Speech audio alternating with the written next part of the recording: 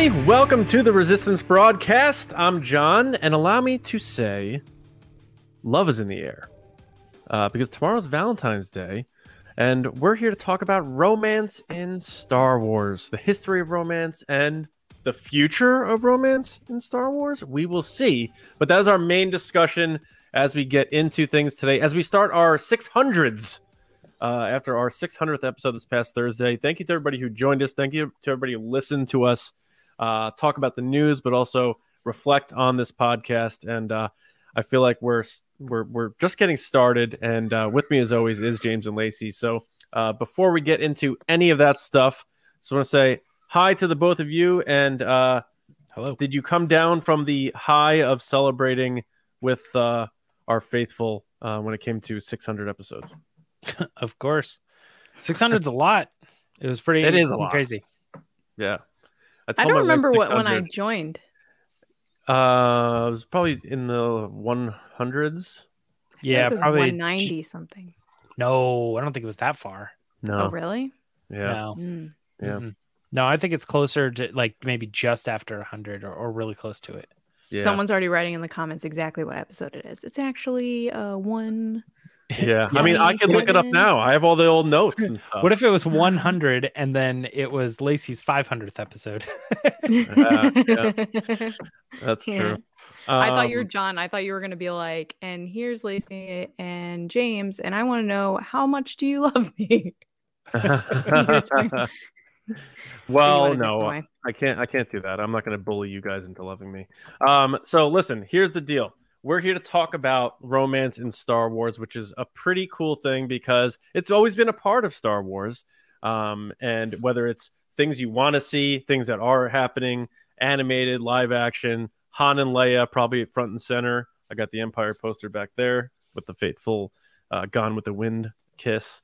But we have a really good show today because we're also doing Will of the Force. So I'm excited about that. We have an awesome pod race coming up from Ryan Wara. But before we do that, just make sure if you haven't yet, we always say this, but our YouTube channel, we are doing a lot of stuff on the channel. We have shorts that we're doing on there. We also have other stuff that we've been reacting to. We did the Willow reviews. We're doing some indie stuff. We'll be talking about indies when that comes out, and other nerdy stuff that we like getting into. So in addition to our podcast, which you can get on all audio apps, and of course our channel, you get all that other fun stuff too. So make sure you go to youtube.com/@theResistanceBroadcast and just subscribe and share with your fellow friends who like Star Wars and all the other geeky fun stuff that we like to talk about in the world of movies and TV and all that stuff. So in addition to that, our friends at Gentle Giants, we paired with them and they were so generous to offer 20% off all in-stock items. All you have to do, if you like their stuff like this, Mando and Grogu, just go to checkout with your item, pop in resist20 as your code, and you get 20% off. Then also shout out to our friends at weirdbrothers.com. They just did another Star Wars based commercial for their coffees. I don't know that it was for ours, but it was something else. Like I forget what it was. It was. Might have been like even Valentine's Day based actually. Oh, okay. But check them out and pick up a bag of the Resistance Brew. That's our coffee over there. You'd be helping us, them, and veteran charities as well. And beyond that, it's time to talk about Star Wars. So, James, we have Will of the Force, right? Is that what we're doing? For real? Seriously? What? That's what we're doing. I fear nothing, for all this, as the Force wills it. And the first question is going to come from one of our patrons. This one actually is one of our generals, General Var. Is that how we pronounce it? Evar? Evar? Go with Evar. Make sure you write Correct us. Yeah. How's that? Yeah. I was gonna say I would say Yavar, but Evar. Yeah. All right. General Evar. They wanted to know, will we see Boba Fett and Fennec Shand in season 3 of The Mandalorian? Pretty broad, but pretty exciting. Lacey, I'm going to have you kick this one off. Do you think there's any chance we're getting Boba Fett and Fennec Shand in that 3rd season of The Mandalorian? first of all, welcome. We're excited to have you in the Resistance. I know you're new. It's so exciting.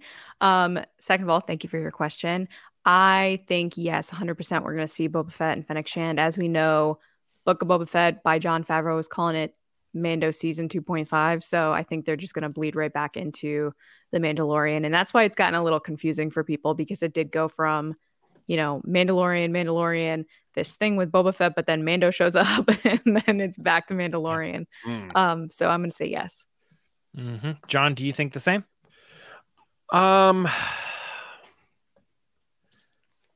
Yeah, I think so. I was having a tough time with this one. But I think it would make sense. One, it looks like they are going back to Tatooine, of course. So we have that happening with the Peli Motto. Again. So we know. Yeah, what do people like worse right now, Tatooine or Palpatine, in terms of coming back? I don't know. I would go back to Tatooine 66 times over having Palpatine be in something. Well, Palpatine made his return in Bad Batch again, so there you have that. I know. But that kind of makes sense. That's like having Rogue One without Palpatine mentioned. It's like, of course. I love both of those. I love Palpatine. I love Tatooine. I love it all. But in terms of this, one. Now Boba Fett going to you must choose. Well, that's Green Goblin, Spider-Man. Now choose. Oh yeah. Sorry, me and my best friend say that all the time, so I just like slip it in the conversation. I do. I always do the Indiana Jones. Choose. You have chosen wisely. Oh. Or poorly. But I probably would go Mortal Kombat. Choose your fate. I forgot what the question was, actually. It's will Boba Fett and Fennec Shand go up in Mando season 3? Yeah, I like pretending. Now I'm just thinking about in college, him taking like a pen and a soda and being like, "Now choose." Yeah. Anyway, go ahead. It's been a weird night. With the whole Cobb Vanth thing and Boba Fett doesn't really need to be there anymore. I think it makes sense to have them in here to see where that character is going beyond the Book of Boba Fett. Tamara Morrison has not shied away from saying he wants to go back to doing Boba Fett things that people are known for, which is sort of rogue and not locked down to one spot and doing things that he's not used to doing. So I think we're going to see. There's a reason they said that at the end of Boba Fett, where he had that whole monologue where he's like, "I'm not meant." He tossed the fruit to the black chrysanthemum, and he's like, "I'm all set." And then they show Cobb Vanth in the back of the tank, sort of taking over his spot.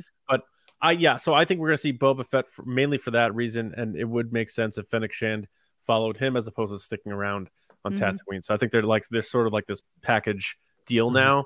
So I'm going to say yes. Yep. Get excited, General Yavar, because we're all three going for yes in this one. I'm assuming you're excited about that. The question is he's like, I'm out. Yeah, I'm out. No, I do. I think Book of Boba Fett season 2 might not happen. It didn't seem super promising. But then I think people are still down with the actors and the characters showing up. So it makes the most sense to just keep them within the Mandalorian world. Especially even cast and crew too, like the people who were working on the show incorporated them into their show first. So everybody wants to work with those actors. So I think it is going to happen. And I think that, as John was saying, that could be the return of Boba Fett in the sort of gray area type Boba Fett. He did his thing and now he's back to what he wants to be. And that can be opposite Mando, who's leading the White Knight thing, let's move on to the next one here. And the question is, will there be a Jabba's Palace set with Jabba at Star Wars Celebration for the Return of the Jedi 40th anniversary? John, do you think there will be a Jabba's Palace set? I think there will be. I think there's something so accessible about Jabba's Palace, and people want to be there because there's so many things to check out, that if they were going to do, because I remember for the Empire one that they didn't end up having, they were setting up all this Hoth stuff and the Hoth Echo base and stuff like that. But I think for Return of the Jedi, if you're going to do one, they can't do the Bright Tree Village. They can't get all these trees. I thought they were doing the carbon chamber stuff because they had a Han Solo and Carbonite. That's the origination of the joke. Yeah, they had the stuff from Hoth, and then I think they also did have something else. But I think for Jedi, the set, either if you're not doing the Palpatine throne thing on the Death Star, Jabba's Palace, his chair and all the stuff around him, makes the most sense. And they had something sort of like that at Celebration Chicago, but it wasn't an official one. If they went full bore with that thing, people will line up and take photos and like have a lot of fun with that. So I hope so. So I'm going to say yes. And maybe I'm being too positive on today's episode, but there you have it. Lacey, what do you think? First of all, our buddies build that stage and they're epic and awesome. Second of all, I hope that they don't put it on the far end of the convention center, so you have to walk a long way to go see it. Because in previous years, like Chicago, it was in the center of the show floor, which was awesome because it's like you walked by it to get to other things and you didn't really miss it. And there were all these other kind of builds around it.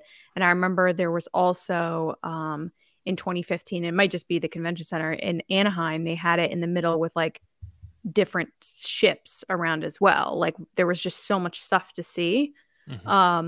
This past year they did have a little bit of that, but I felt like it was just like far away. Like you had to like go to galaxy far away. I've heard that before. The convention center. However, that being said, there was a Jabba that was making his appearance around different like conventions, kind of like the Roxy, the Rancor that traveled around. And then I think they sold it off at one point to someone. So the question is like, who has it? I would personally love to see Jabba's palace. I think they're going to do the Ewok village. And the reason, because with Jabba's palace, you have to have Jabba. Whereas with the Ewok village, you don't necessarily have to have creatures involved. You could just have the set itself. Like if you think about the Mandalorian set that they built, which was like the whole cityscape, they had like Kowakian lizard monkeys in a cage, but you didn't see a bunch of things hanging out. They just had a set. So if you look at Jabba's palace and it's just the empty set without Jabba, it would just look weird to me, especially if you're celebrating Return of the Jedi. So I think they would do the Ewok village and they could do a whole kind of like green lights, make the whole room green and like kind of have like forest sounds playing when they're not on stage and stuff. Like they could make it really cool.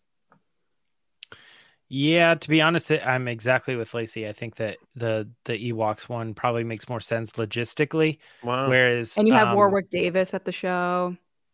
Yeah. The Jabba thing could be a really cool photo op, which somebody will probably have. What also I was thinking too would be neat about this when the question was posed. If they are embracing the VR thing as they have the last couple times, it could be a really cool station where you go in, you put the VR on and you walk all around the palace and it's empty, but maybe there's aliens and other things, but you can kind of spend a few minutes to explore the palace in VR. And that would be like that installation. Because I would be more excited about that than exploring the Ewok village and having Jabba be about Endor speeder bikes VR. I mean, but that's a game. Then you're that's the other thing. You could have speeder bikes around, like you could have the Death Star off in the distance hanging from the ceiling. Like there's just more to the Ewok village than there is. You could build the antenna and then like have like the head of an AT-AT like below it. And stuff. Yeah, that would be sick. What if they just take notes? What if they just right now? They're like, it's already long planned. Like, no, one of them's like good idea, and the other one's like horrible idea. Yeah. Well, you know what they should do? They should uproot the actual redwood trees. Oh my God! California. Shut up.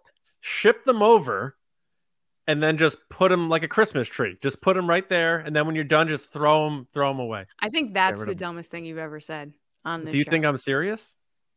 No, but I still think you saying it is dumb. Thank you. That's very the best thing I've ever said is we have another 601, baby. Up here. 601. Here we are.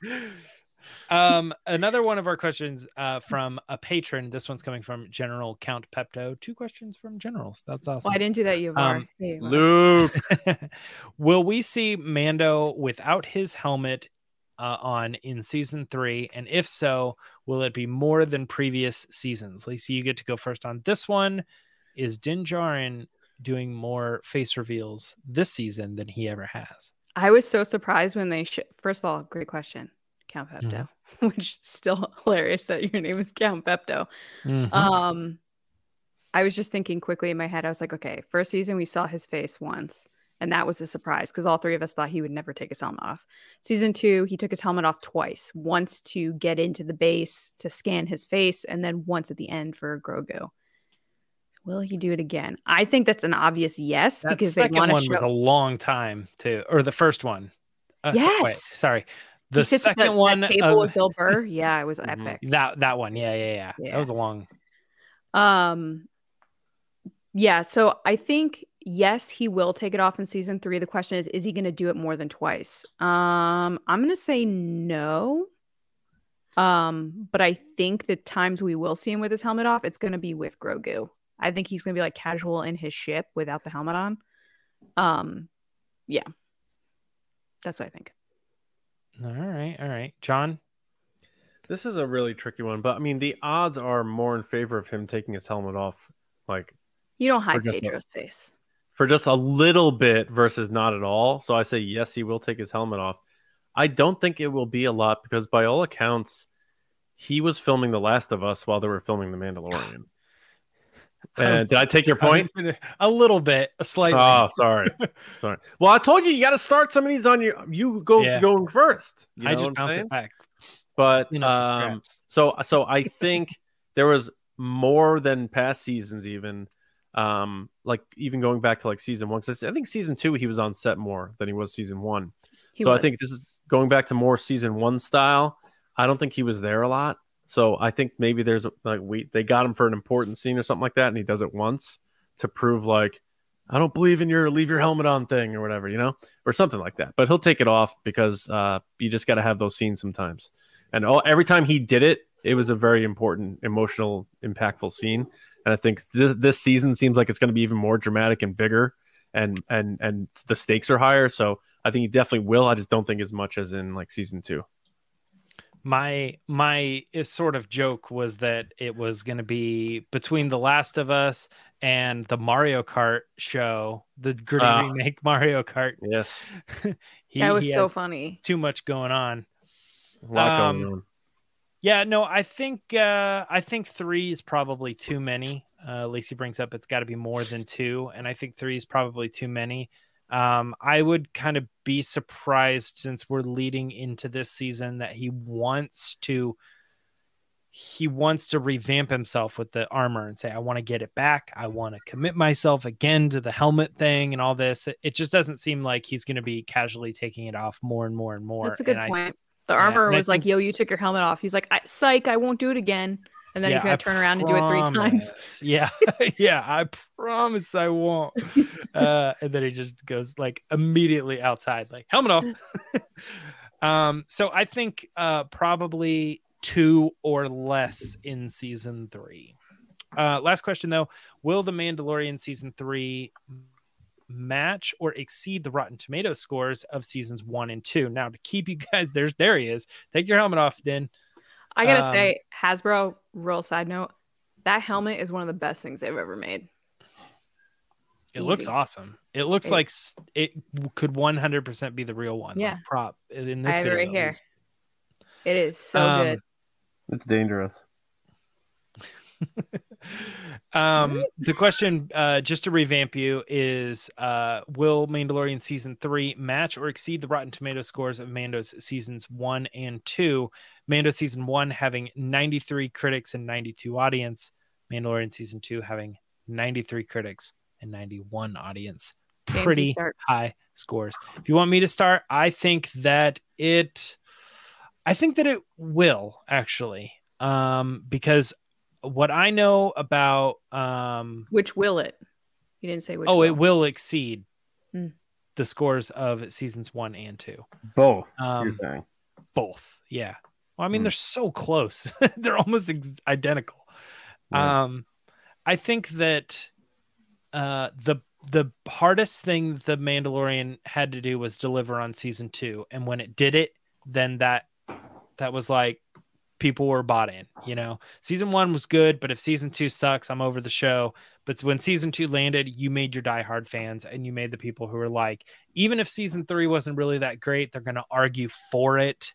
And they're going to give it the scores, the high scores and stuff. I really do think that season 3, and it's from the same people. They're not handing it off. I think it's all part of the story. And even if you're looking at Rebels, like as a counterpart for, they did 4 seasons.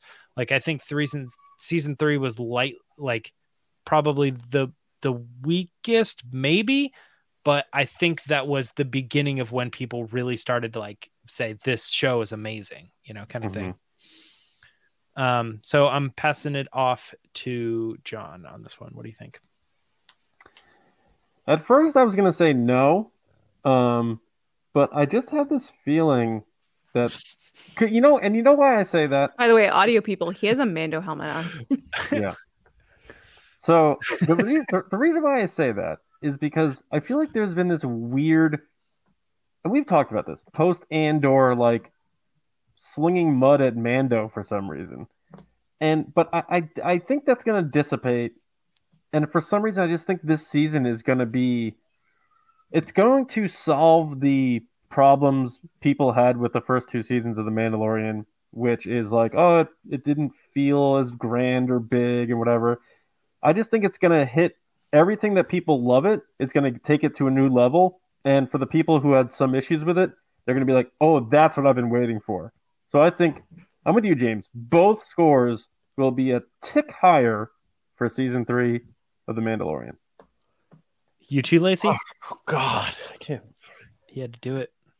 How's that Hello Greedo guy? He must have fans in that friggin' helmet that guy's always All wearing. the 501st people have fans and microphones. Yeah. In their helmets. I think it will easily exceed the Rotten Tomato scores of previous seasons. I think they know this season is going to be bigger and better than ever. Season 1 was amazing, but they were definitely doing it by a certain budget and unsure of how it was going to deliver. Season 2, they had the pressure of like, okay, we got to do this again. Season 3, I think their budget is probably bigger and better than ever. And Disney has allowed them to do whatever they want because they've proven themselves. So I'm going to say, yes, the story's just heating up. We're getting to like a really cool place where we don't know where it's going to go. And I think critics are really going to love that. And just by the way we've seen trailers go so far, I think both those scores are going to go crazy. I think the audience score is going to be higher. All right. Yeah, all good in that regard. I don't think any of us said that it was going to be lower or go downhill. But to be fair, come on, guys. If that's a 90 critics and a 90 audience, it's still awesome. Oh, yeah. Amazing that's a huge success. So, I agree with John, though. There seems to be this weird thing online where people are like, well, it's not as good as blank. And I'm like, you could just say it's good. Yeah. It doesn't have to be compared. All right, well, that's going to wrap up Will of the Force this week. And I'm going to send it back over to Lacey to take us into the next section. All right, guys, it's time for the Patreon pod race.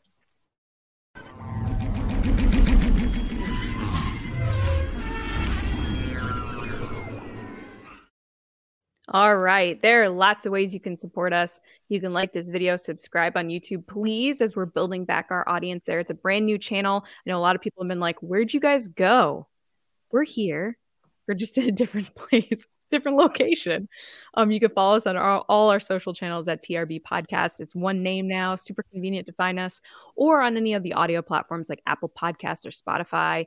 We really appreciate all your reviews. It means a lot to us because it lets us know how we're doing, as well as finding new people to grow the audience and just let people know that we're here and talk about Star Wars. So that's great. But if you want more than that, you can head over to patreon.com/resistance broadcast, starting at just $5 a month. That's it. $5. I know things are crazy, but it's less than eggs. So there's that.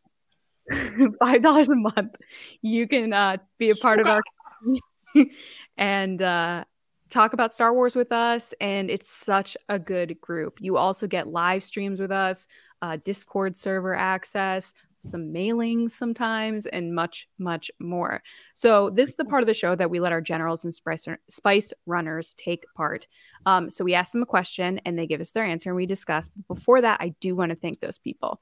So thank you to our generals: Carmelo, John Reese, Jetta Rosewater, Frank Grande, Darth Hurricane, Nick Kratz, Christian Morales, Brian Smith, Matt Chitty, Danny Micromori, Matt Heath, Brendan McLaughlin, Count Pepto, Sneaky Zebra, Paul Sullivan, Aaron Ellington, Diana Yavar, we just heard from, and back again, Micah Harrison. How's it going, Micah? Thank you guys so much. And to our Spice Runners, David Probus, Neil Shaw, Kendall Gelner, Ryan Wara, Dave Hornack, Thomas Hennessy, Andrew Staley, Jeremy Myers, and Michael Fry. Thank you guys so much. Thank you. They need a salute. We don't have a salute for them. You don't. I always think like, is it like a this or like I do with this. Poe when it's he like a goes hat like tip. this or something to your Zori? I'm like, I don't know. Oh, for Spice Runners? Yeah, like what? Do this. What do they do? That's pretty good. We're not doing that. Audio. Hey Ryan, you're up. Ryan Wara. Yeah. Ryan, your question was, if you could have dinner with any deceased real life person affiliated with Star Wars, who would it be and why? What a great question. Ryan, take it away. Hey Base, great question this week. Had to think about it for a while. I think the obvious answer for me would be Carrie Fisher. She is widely regarded as just a lovely person, brilliant, hilarious, very witty, and I love witty people. So I think that would be really exciting. Of course, she did a lot of work behind the scenes with scripts on other films that are not Star Wars that are very popular. So it'd be really cool to listen to what she has to say about that. Secondly, though, I think Irvin Kershner would be a really interesting one to sit down with, given that he was taking over for George after the biggest movie of all time had come out to direct the sequel. A lot of pressure there. Of course, there's the big secret, too. What was that like, keeping that secret of Vader being Luke's father? Spoiler alert. From everybody involved in the film. I think that'd be a really interesting story to hear him talk about firsthand. So thanks, guys. Thanks for letting me participate this week, and we'll see you around. Awesome job, Ryan. Your setup is pretty legit. Mm-hmm. If you could just take all of that and put it behind me, I think I would have an even more legit setup, especially all that Rey stuff back there. You got Rey from Rise of Skywalker. You got her lightsaber. Like, I'll take those two. But John, what did you think? I think he has that looked like one of the AT-ATs from Scarif in Rogue One.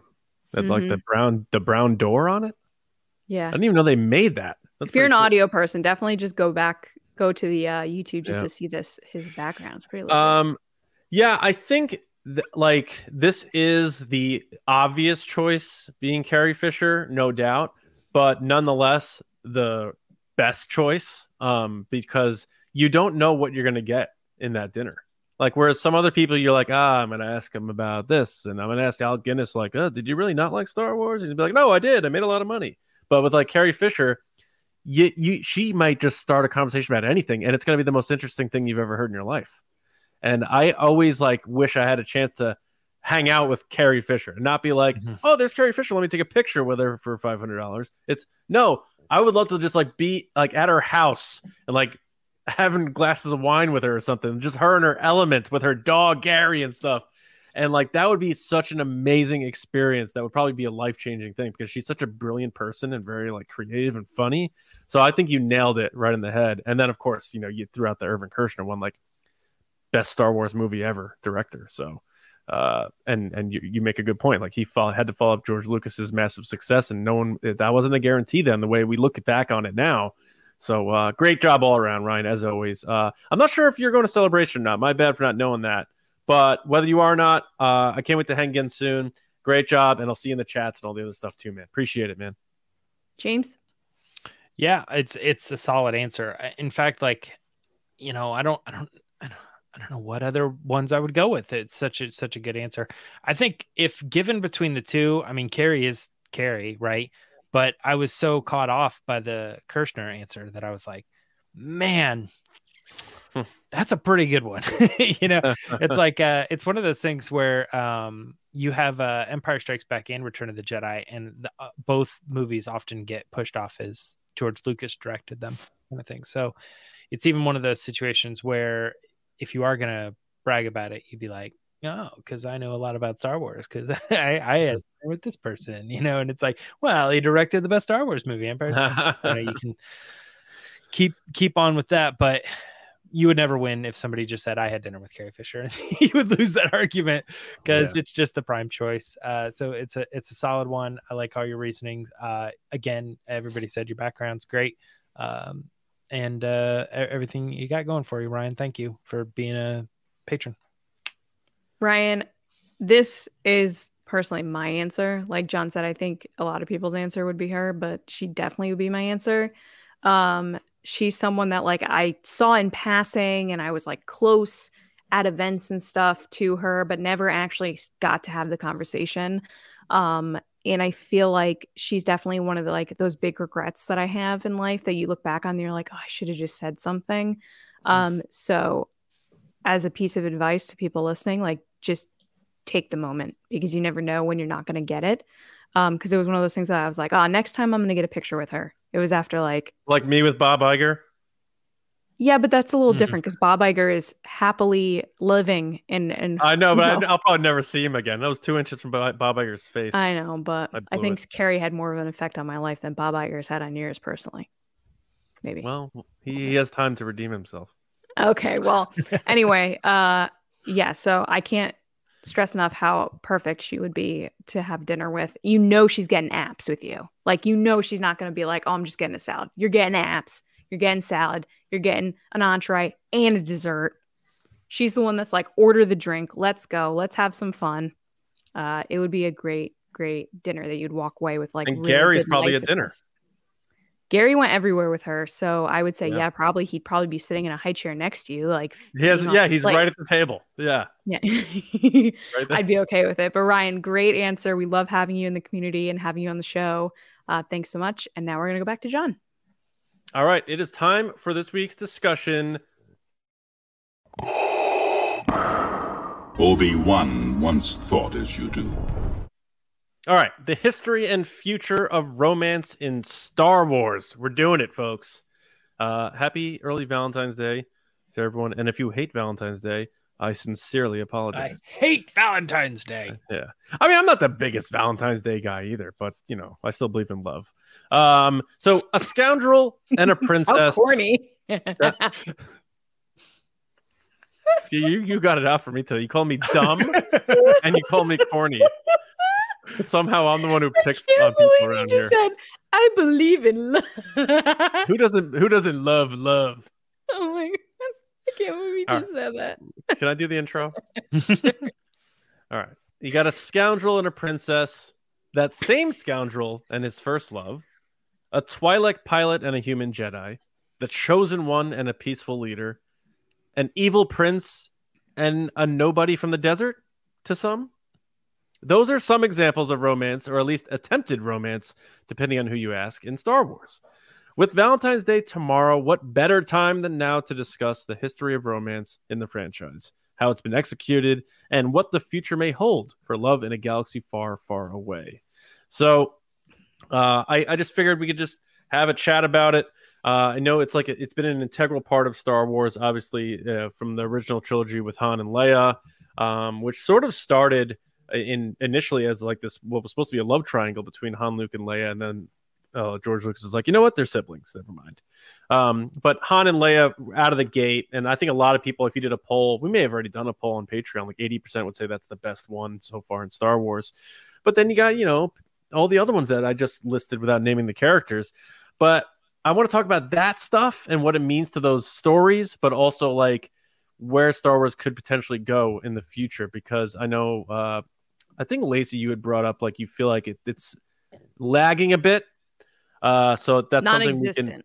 Yeah. Well, yeah, and it depends, because I know there's some of the books that had it, like Lost Stars, and you have Hera and Kanan, and there's stuff there. But I see what you're saying in terms of like that big live action stuff. So in terms of the history, you know, Han and Leia out of the gate. Why don't we just start there? Is Star Wars like empty if that doesn't happen? Like, let's picture the original trilogy with no romance and no like that sort of love. I feel like it would feel almost vapid and quite empty if it was just they're just friends and they're and that there's sort of no thing. risk. Like, yeah, there's no risk if Han Solo gets taken if they don't love each other. Like, there's nothing that, I mean, it would matter to Chewie, obviously, but there's no stake in the game if she doesn't admit that she loves him and they don't have some type of affection towards each other. And plus, it's the classic story of like enemies to lovers, the rich girl with the poor scoundrel kid, you know? Yeah. And it changed Han too for the better, because he was, you know, because of the Kira stuff, and we can get into that and everything that happened to Han before all this. Right. He was a very selfish, self-centered, egotistical, jaded person. And, you know, Luke and then, of course, Leia and his feelings for Leia, like, really brought him back to who he was when we first met him in Solo. You know, he Mhm. was more believing in people and wanting to have that. So I think in so many ways, you know, you're right. The risk, it's important to the storytelling, especially in Empire Strikes Back. Lacey, I think it's an excellent point. And then also, I just think it's important to Han and Leia, of course, but Han, because Leia seemed like with the most unwavering of the characters. Like she was like, she knew who she was from one, and she was like the rock. Whereas Luke went through his journey of becoming a Jedi, and Han had to go through this thing of realizing that he cared about other people. So yeah, but at the same time, she's a character that was even more so where you would see a normal kind of male character in a movie like this, where they don't want to express their feelings and they don't want to have any emotions. Oh and yeah, she was Guard always up. that Yeah. character, Yeah. which is an interesting swap of what you normally see. Like you obviously usually see the woman that's like, oh, please love me, I want to be the guy, and then that it's the other way around. So you see Leia, who you're saying is like, you know, very herself, but at the same time she's not, because she's starting to admit that she has feelings for someone that wouldn't even cross her radar. And then now she's in a relationship and she's doing things that she would never do to risk missions and to risk bigger things for the fight that she's on for this man. They were both stubborn, which was weird, and that was almost like the cool element of the pairing, was that neither one of them wanted to give an inch to admit it, sort of, especially in that the early Hoth scenes when he was like challenging her by saying I'm leaving, and he wanted to get her reaction, and then she chases after him and he's like, I got her, you know. And it still makes me mad that they cut the scene out where she's arguing with him and Harrison just picks her up and puts her down. It's like a cut scene where they cut it out, but it's just so funny because she's so little. So it's like he picks her up, moves her, and then she's still just fighting him, just yelling at him. I was going to say too, and it's also good to point out that a lot of this back and forth tension plays out in comics that they've released since Disney's purchased. As they did the mainline Star Wars for a long time, it followed Luke, Han, and Leia on a bunch of adventures. And during that time, there was a bunch of give and take between Han and Leia. In a lot of cases where Leia is saying like, oh, the rebellion kind of relies on this, but if I don't do it, you know, then Han will suffer for this reason. And I have to choose Han in this case because I think that's the better choice because we need him and all this stuff. But it plays on that same stuff that happened in like, I want you to stay because you're a natural leader, you know, and it's like, no, you want me to stay because you care about me, you know. They did a lot of that and they played in that within the comics. But again, that's buried. I mean, most people aren't seeing that stuff in today's age, along with the books as well. I'll catalog that all in one thing. And you know, I was kind of looking at this list. I'm like, I was trying to write down everything that's like live action and animated, and I'm like, yeah, it's pretty one-sided that things are not romantic, with original trilogy, prequel trilogy, and Rebels having clear romance in their shows. Yeah, and sequel trilogy, Mandalorian, Rogue One, Obi-Wan Kenobi, Boba Fett, Resistance, Clone Wars, and The Bad Batch all clearly not having it. And then somewhere in the middle, sort of Solo and maybe potentially Andor, the little bit of the big stuff. But it's like, that's the best you got. Bix and then Mon Mothma's sister. What's her name? Oh my God, I'm blanking right now. Vel, yeah. Her relationship. Yeah. But I don't remember. Yeah, that's right. Yeah. But I completely agree. I mean, Solo, even then, it's like this tragic love. It's not a happy ending love. Oh, and yeah, brutal. I don't know. I think my problem with Star Wars romance is like, I'm all for like a tragic romance. It's like one of those things that everybody kind of gets into from time to time. But it just seems like Star Wars romance is always tragic. Like it never ends in a good spot. So I'm always like, can we just have like, I don't know, like a happy ending, like an Indiana Jones type ending, or I don't know, James Bond kind of, I guess, but where he kind of finds someone else or is like still happy at the end. James Bond is, I don't think he's the biggest romance guy, but I see what but he has romance in every movie. Yeah, I mean, if you don't look at like ones that follow the storyline, if you just look at every one of them, he ends up with the girl. They ride off into the sunset or whatever. And that's one of the reasons I think people really love Han too, is like he is this like kind of scoundrel with swagger, but he did get the girl in the end. And I think a lot of people do really love that there was romance involved in the original trilogy because it makes it that much more relatable. It's not just about space anymore. It's about people and relationships and love. And at the end of the day, all of us as human beings want to find belonging. We want to be loved. We want to love other people. So I don't understand why this basic thing that all humans want and need is not included in most recent Star Wars, where I think, James, you made the argument recently that sometimes we misinterpret what it could be hopeful. I find that when someone loves someone, that is hopeful. That's despite all odds, you care for this person. And I feel like sometimes that's just missing from Star Wars. We get paternal love. We get family love. But we're never getting romantic love. Yeah, and I think that's why you see so many people shipping things, because they never get anything. So they're like, I'm just going to make this up. Yeah, and that's fair, because, George Lucas tried to make this a very like traditional and classic fairy tale fantasy story, even though it takes place in space, it's not a science fiction movie by any stretch. It's all the classic elements of a fantasy story are there, and romance is always a big part of that, then you have let's not forget the first story is go save the princess. Yeah, exactly. He throws a rope up, picks her up, and they jump across a gap. Yeah, come on, where's that in Mando? Right. It was now that I think about it, it's like I feel like Shrek like ripped off A New Hope, but we'll talk about that later. But then you got the prequels, like Darth Vader happens because of romantic love. But in a bad way, because he became so obsessed and the fear of abandonment and losing that love that it drove him to being evil. And so it's like, I don't think it was executed well at all in the prequels in terms of the chemistry between the characters. Anakin and Padme, that could have been so much better. It just seemed very unbelievable that she was just wooden. Nah. It was wooden. Yeah. The dialogue was wooden. It was like, I'm picturing George Lucas like a 55-year-old nerd trying to write this like romance dialogue. But I wanted it though. Like the idea of it is very epic, and we needed kind of like yeah, he's like that. It's like a scar that hasn't gone away. That's it. Nailed it. Yeah. And then she stabs the fruit floating through the all air. I ask, because I feel like people are going to jump on us and say like, no, it is romantic.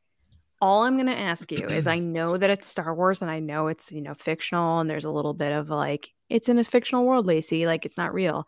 I get that. But think about it for 1 second. If anyone you were dating, married to, in a relationship with said any of the things Anakin said to you, like on a first date, if someone said that to you, you'd probably be like, you know what? I'm gonna get the check. Like some of the stuff he says is just real weird. I mean, you just made fun of me for just saying I believe in love. I'm just saying it was funny because the way you said it, because you said like, oh, blah, blah, blah. Hey, I believe in love. It was just very funny to me. So, but like, and I don't want to harp too much on like it's been ad nauseum talked about, that the dialogue was a little rough and the chemistry wasn't really there, and it should have been. I don't think it's been fully explored. No, that's the ultimate relationship that kicks off that whole saga. All of that stuff. I think they did the best they could, and I'll leave it at that. But I think the photo shoots they did were more romantic than the scenes we got. Like the epic photo shoots they did to promote the movie are Vanity Fair. Are super romantic. Oh, what's her name? Gabby. What's her name? She always does the best photo shoots. That's why. Leibowitz. I forgot what her name is. Annie Leibovitz. Annie Leibovitz. Yeah, I mean she'll make. But like they're in a flowery meadow, and you're like, I remember seeing them being like, oh my gosh, so romantic. And then the scenes themselves, you're like, yeah. I don't mind the scenes themselves being not romantic, because at the core of the story they are romantic. Like the point is that the romance was there. The characters went through this. The story, yes. All the other things that we're talking about here don't even include that element at all. I know.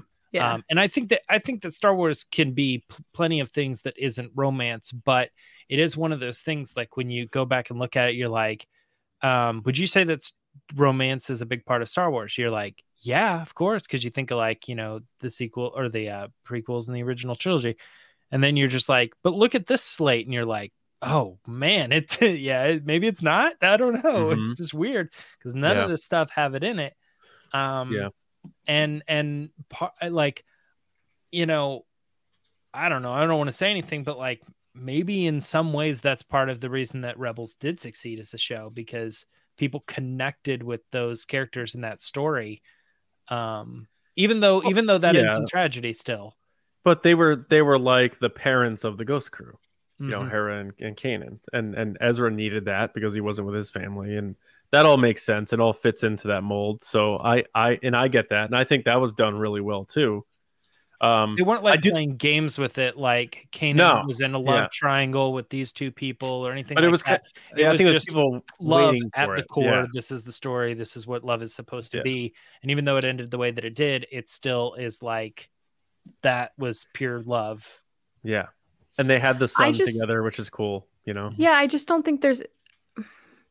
I feel like oftentimes people push it aside as like, oh well, we don't need it in the story for it to be a good story. Of course you don't. But it's one of those things that if you're in situations that our Star Wars characters are in, where they're either isolated for a really long time or finding connection with other people or going into risky situations that you might die, you're telling me no one in those situations is ever going to be like, you know what? I'm going to admit that I might have feelings for this person. Yeah.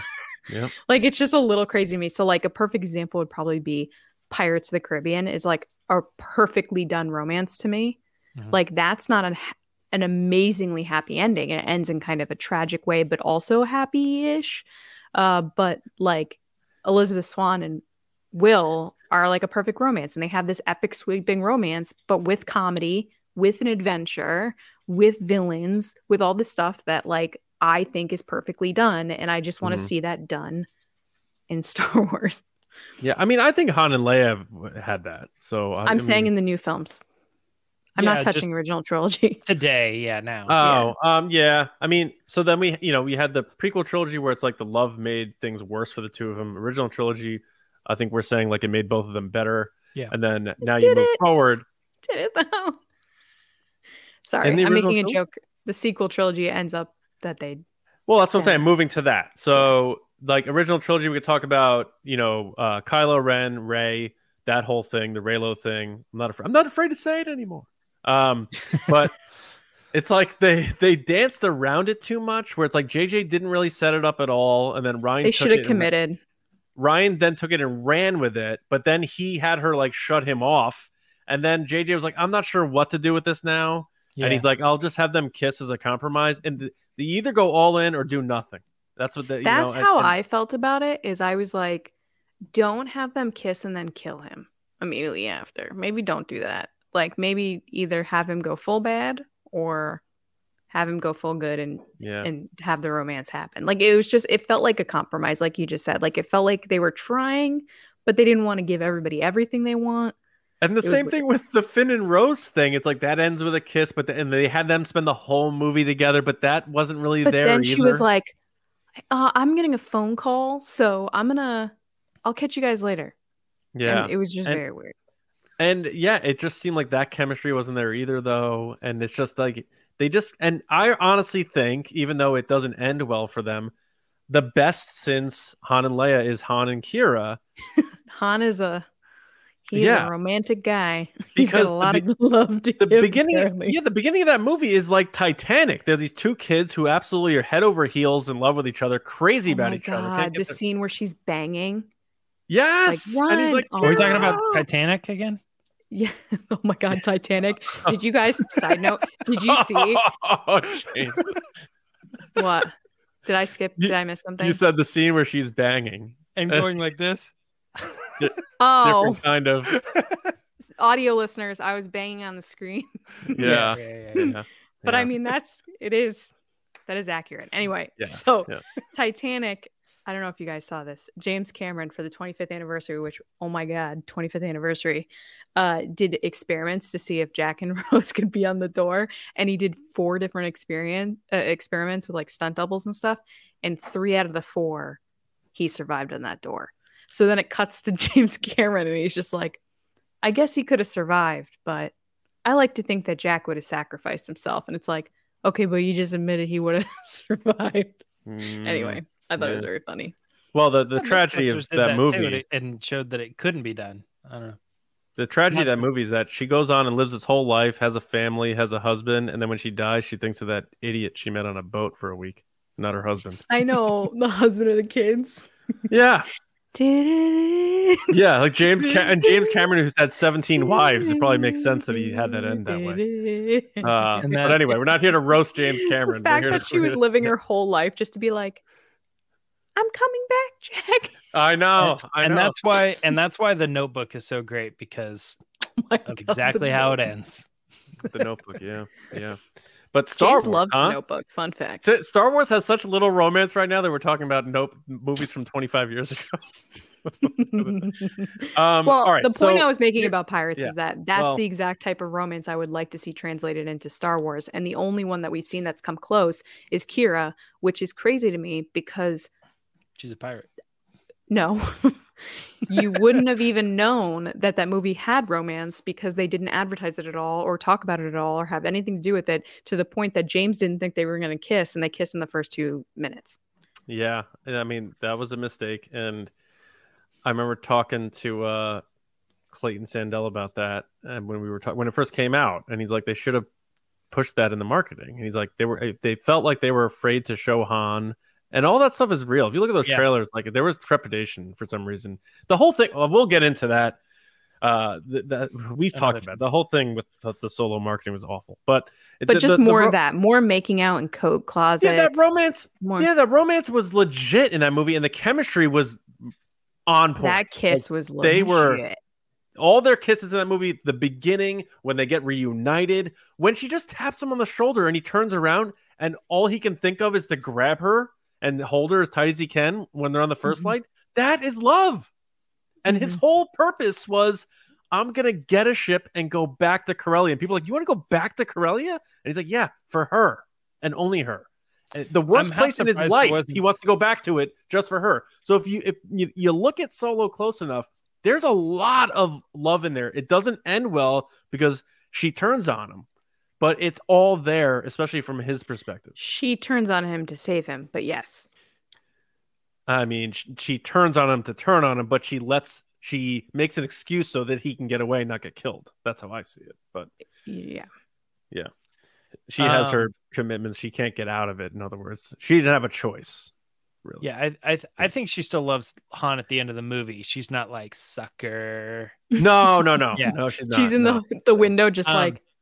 But you guys were talking about the chemistry. It's almost a little bit surprising that you didn't see like a TMZ article like, oh, they've started dating, right? They're good after actors. that movie. Oh, the actors. Yeah, they're good. Yeah, You're right, James, because oftentimes if people are really good, it ends up they start dating and then something goes terribly wrong, and you're like, well, they still have the movie. They would have broken up by now, but for a little while after the movie, I could see. Yeah. Did Natalie Portman and Hayden Christensen didn't date, right? None of that happened? No. I don't think so. No. I know Harrison Ford and Carrie Fisher had a little thing for a little bit while they were doing the movie, I think, but that was it. I think Carrie Fisher and everybody around her did in the movie. I don't know. That was a joke. Yeah. That was a joke she made. No, but her and Harrison did have a thing. She admitted that in her book. Yeah. And they stayed good friends, though. They stayed good friends, though, I believe. Like they were always like, it was never one of those like things where there was a falling out. They always like were still. You know why? He seems like a very genuine person. And every interview, a chill dude. He's probably like, chill dude. She's probably like, look, this isn't working. He's like, okay, cool. You want to go get pizza? Like it doesn't. You know what I mean? Yeah. Like he doesn't care. Yeah. So in terms of the future, we're all like buzzing, and we talked about this on Thursday about our movies like really going to be the push now for Star Wars, and you got to imagine that it's going to be a part of the future of Star Wars. Now, how they do it, if it's going to be traditionally or if they're going to try to think of new ways to introduce it, I'm not sure, but I think we all would agree, no matter what you're looking for romance in Star Wars, that it has to be a part of it. because it does, like, that's the part of the sequel trilogy that just seems empty. How I said the original trilogy would feel if it wasn't there. And I love the sequel trilogy. You know, I know a lot of people take jabs at it. I really do enjoy it, and I think that is the missing element to it. So I think they are cognizant of that, and we've talked about, like, what could they do to learn from the mistakes they made with the sequel trilogy, which is write a cohesive story. And nothing needs cohesion more than a well thought out journey of love between two characters. You know what I'm saying? So I think that's something they're going to be cognizant of. And I think we are going to get that rectified in whatever happens in the future of Star Wars movies. But I think I just don't know if, like, they do one-off movies, like, if they're going to be like, there's going to be a romance in that one and that's it, and there's going to be a different romance in that one and that's the end of that story, or are they going to give us another, like, series of movies, like, where characters, let's can say they move forward. Yeah, let's say they move forward with a Rey-centric story. Does Rey, like, break the Jedi thing and say, I hope so, man, like, romantic? I think that's pretty much been said, that, like, she's not going the Jedi path, but she's making it her own. Yeah. That's what I took away from the movies, was that, like, she was like, yes, I'm following it, but I'm also making it my own path.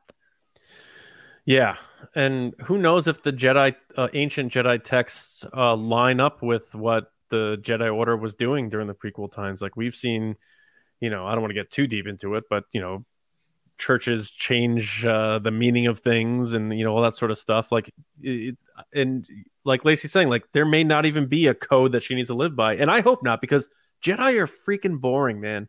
They're boring. I love them.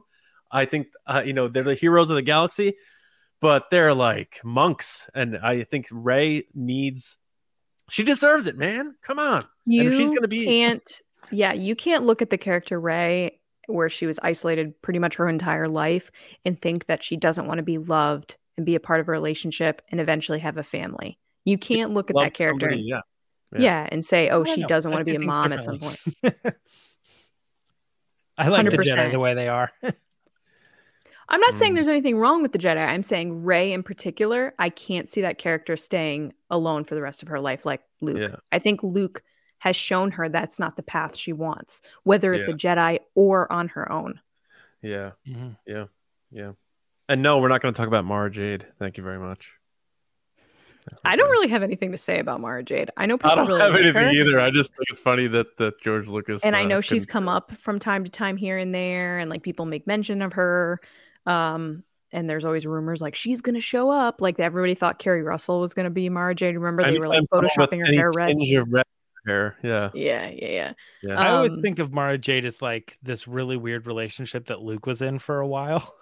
Like, it's like everybody around him's like, oh, I'm so happy for you and Mara, but then, like, behind closed doors, he's like, she tried to kill him and, like, all this other stuff. You know, like, it's like, I don't know why he likes her. Like, if I were him, I would leave. She's crazy. Like, she was really hot. I don't know her that whole was really story, but, like, isn't that's why George Lucas didn't like it? Like, buxom and too sexy and stuff, and he was, like, really annoyed by that whole thing. I still think. Well, I'm saying, like, that's he sticks to his idea of what the Jedi are supposed to be, which is kind of how I see him, and I just think relationships are part of that, and they try to change that. You know, if people are down with those legend stories, like, love them, man. I'm not saying don't. I'm just saying, like, I'm just poking fun because of, like, how George Lucas was so apparently passionate against it. Right. But so what do you guys think? Like, I know we keep talking Rey, but, you know, we're getting a lot of, you know, there's shows coming out like The Acolyte. You know, there's shows, you know, Skeleton Crew. I know it's about kids. I don't know, like Stranger Things, they have the kids, like, getting together and, like, the sweet little, like, elementary romance and, like, first love and stuff maybe. But then you have Ahsoka. They can expand upon things there with characters. So there's stuff on the table now that we may get that. But then there's also, I think we talked about Sabine and Ezra, didn't we, for Ahsoka? I think that makes the most sense. That makes sense. Yeah. I think the way they left Rebels, I think the way they left Rebels and him saying, like, you know, come and find me, or you'll know what it means when you figure it out, or whatever. And then he disappears, and then they show her being like, I finally figured out after all these years, my mission is to go find this guy, you know? Yeah. And she's been thinking about him this whole time. Yeah. It's just so, it's, even if they don't set it up, it's just a complete missed opportunity, because I don't think anybody right now is going, God, I hope those two don't end up together. Right. You know, and it's like I don't really see what benefit. We're like, we'll there take would be. anything, please. Dave Filoni. How the story could be so much better that they don't end up together. Oh. It's like if they do, good. Right. That's right. fine. That's totally fine. And let's not forget, you know, Lucasfilm is on it. You know, John Kasdan with Willow, between Kit and Jade. You know, that was that was fully realized from scene 1 of that show. So they're not. They had it's some not like hot scenes in there. I'll tell you, but that wasn't one of those like, will they, won't they? They were like, no, bang, right away. They like each other. Even from the first scene, you got a vibe. Like before she even kissed him. Yeah, there was multiple too. There were, you know, with Borman, and then there was now. Borman, I feel like just was. I don't want to say the word, but he liked everybody. He did. But yeah, but there's the other one too, Alora. I got around. I'll just say that. Graydon. Oh my God! Yes, I love them. That's the long-term love story, I think. Yeah. So Lucasfilm's like, they're not like, there's not this secret thing where they're like, we hate love, you know. No. Obviously not. So I think the future movies, we're going to get a big dose of that. It's just a matter of maybe it'll just be new characters or something. Like Rey, yeah, sure, I want to see that too. I think something just fell on my desk. Sorry. See, there's so much love. He's getting so around. excided. I want to see that too. Crash. Yeah. No, I think my son was jumping. I think you have a poltergeist. Anyway, someone doesn't like love in my basement. A ghost here somewhere. But anyway, you see what I'm saying? Like, I do want that for Rey, but also like if it's new characters and we get to start fresh, that's cool too. So I think we are going to get it. So it's, you know, it's clear that, you know, the history is there for Star Wars and romance, but with the open slate happening after Episode 9, sky's the limit on what they can do, and we've seen what they've done with recent shows that aren't Star Wars with Willow. But let's bring some of that into Star Wars a bit more and see where we go, right? Yeah. And side note, a recent movie that's been compared to Star Wars, Top Gun Maverick. Good thing they left the romance out of that movie. Jeez. What is that joke? I was actually, I thought you were going to say. Is it very clearly like, you have a huge box office hit that everybody loves that has romance in it? Oh, like, yeah. I was actually going to, I thought you were going to say, James, to kind of finish up this conversation, but that you were going to bring up Rebel Moon with Zack Snyder, because we talked a lot about this, and how do you know so much about it? Because I'm paying attention to everything that's going like on. 2 pictures and like one person like turning their head, and you're like, it's gonna be romantic. It looks so good. Okay, like, well, first of all, I know it's gonna be romantic because all this stuff. Netflix put out a save the date teaser reel, and they put a bunch of clips in there, and in the clips was the main character girl kissing another guy. Like they have a kiss in the thing. Lacey's the Stefan of Rebel Moon for us. Rebel Moon, you're gonna love it. Everything. It's got guns. It's got kissing. It's got a desert. Aliens. He's wearing brown clothes. Yeah. He doesn't always do one celebrity. Spaceships. Yeah. Well, all right. So he's always like Danny DeVito. Guns and shoes and DJ Jazzy Jeff. Whatever. Like. There you go. All right. Comes well, out, it sucks. I'm gonna be so disappointed. I mean, it might. It won't. It can't. We're gonna get a whole new fan base. All right. So thank you to everybody for listening and watching and being a part of TRB. We really appreciate it. Whether you are new to the podcast or been with us for a long time, 600 episodes is a huge deal. But here's to the next 600. Hopefully. So we'll see where we head. But I hope you enjoy this conversation. This episode was a lot of fun, and I'm sure there's going to be more to talk about as more relationships are introduced to us in Star Wars. So let us know what you think in the comments, or hit us up on social media or wherever. And thank you. And again, like we've been saying, make sure you're subscribed on all the platforms. Rate us if you can, 5 stars. We would appreciate that so much. And keep those subs going on the channel. If we can get to 2,000 subs before Celebration, that'd be pretty cool on YouTube. So let's try to do that. You can find me on Twitter at Johnny Hoey, and my movie podcast, Just Like the Movies. We did an episode with a lot of romance from the movie Roadhouse, classic, 1989. All right, Lacey, how about you? People can find me on Twitter and Instagram at Lacey Gillerin and on TikTok at It's Lacey Gillerin. James?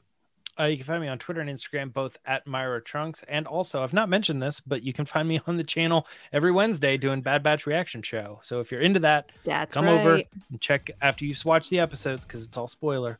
Go and check out Bad Batch Reaction Show and see what I have to say. But make sure you comment and keep the conversation going. Yeah, I've been digging this season, gotta say. All right, we will see you Thursday. We are going live once again Thursday night. So we hope you have a wonderful week, and we'll see you next time right here on the Resistance broadcast. See you around, kids, and happy Valentine's Day. Maybe.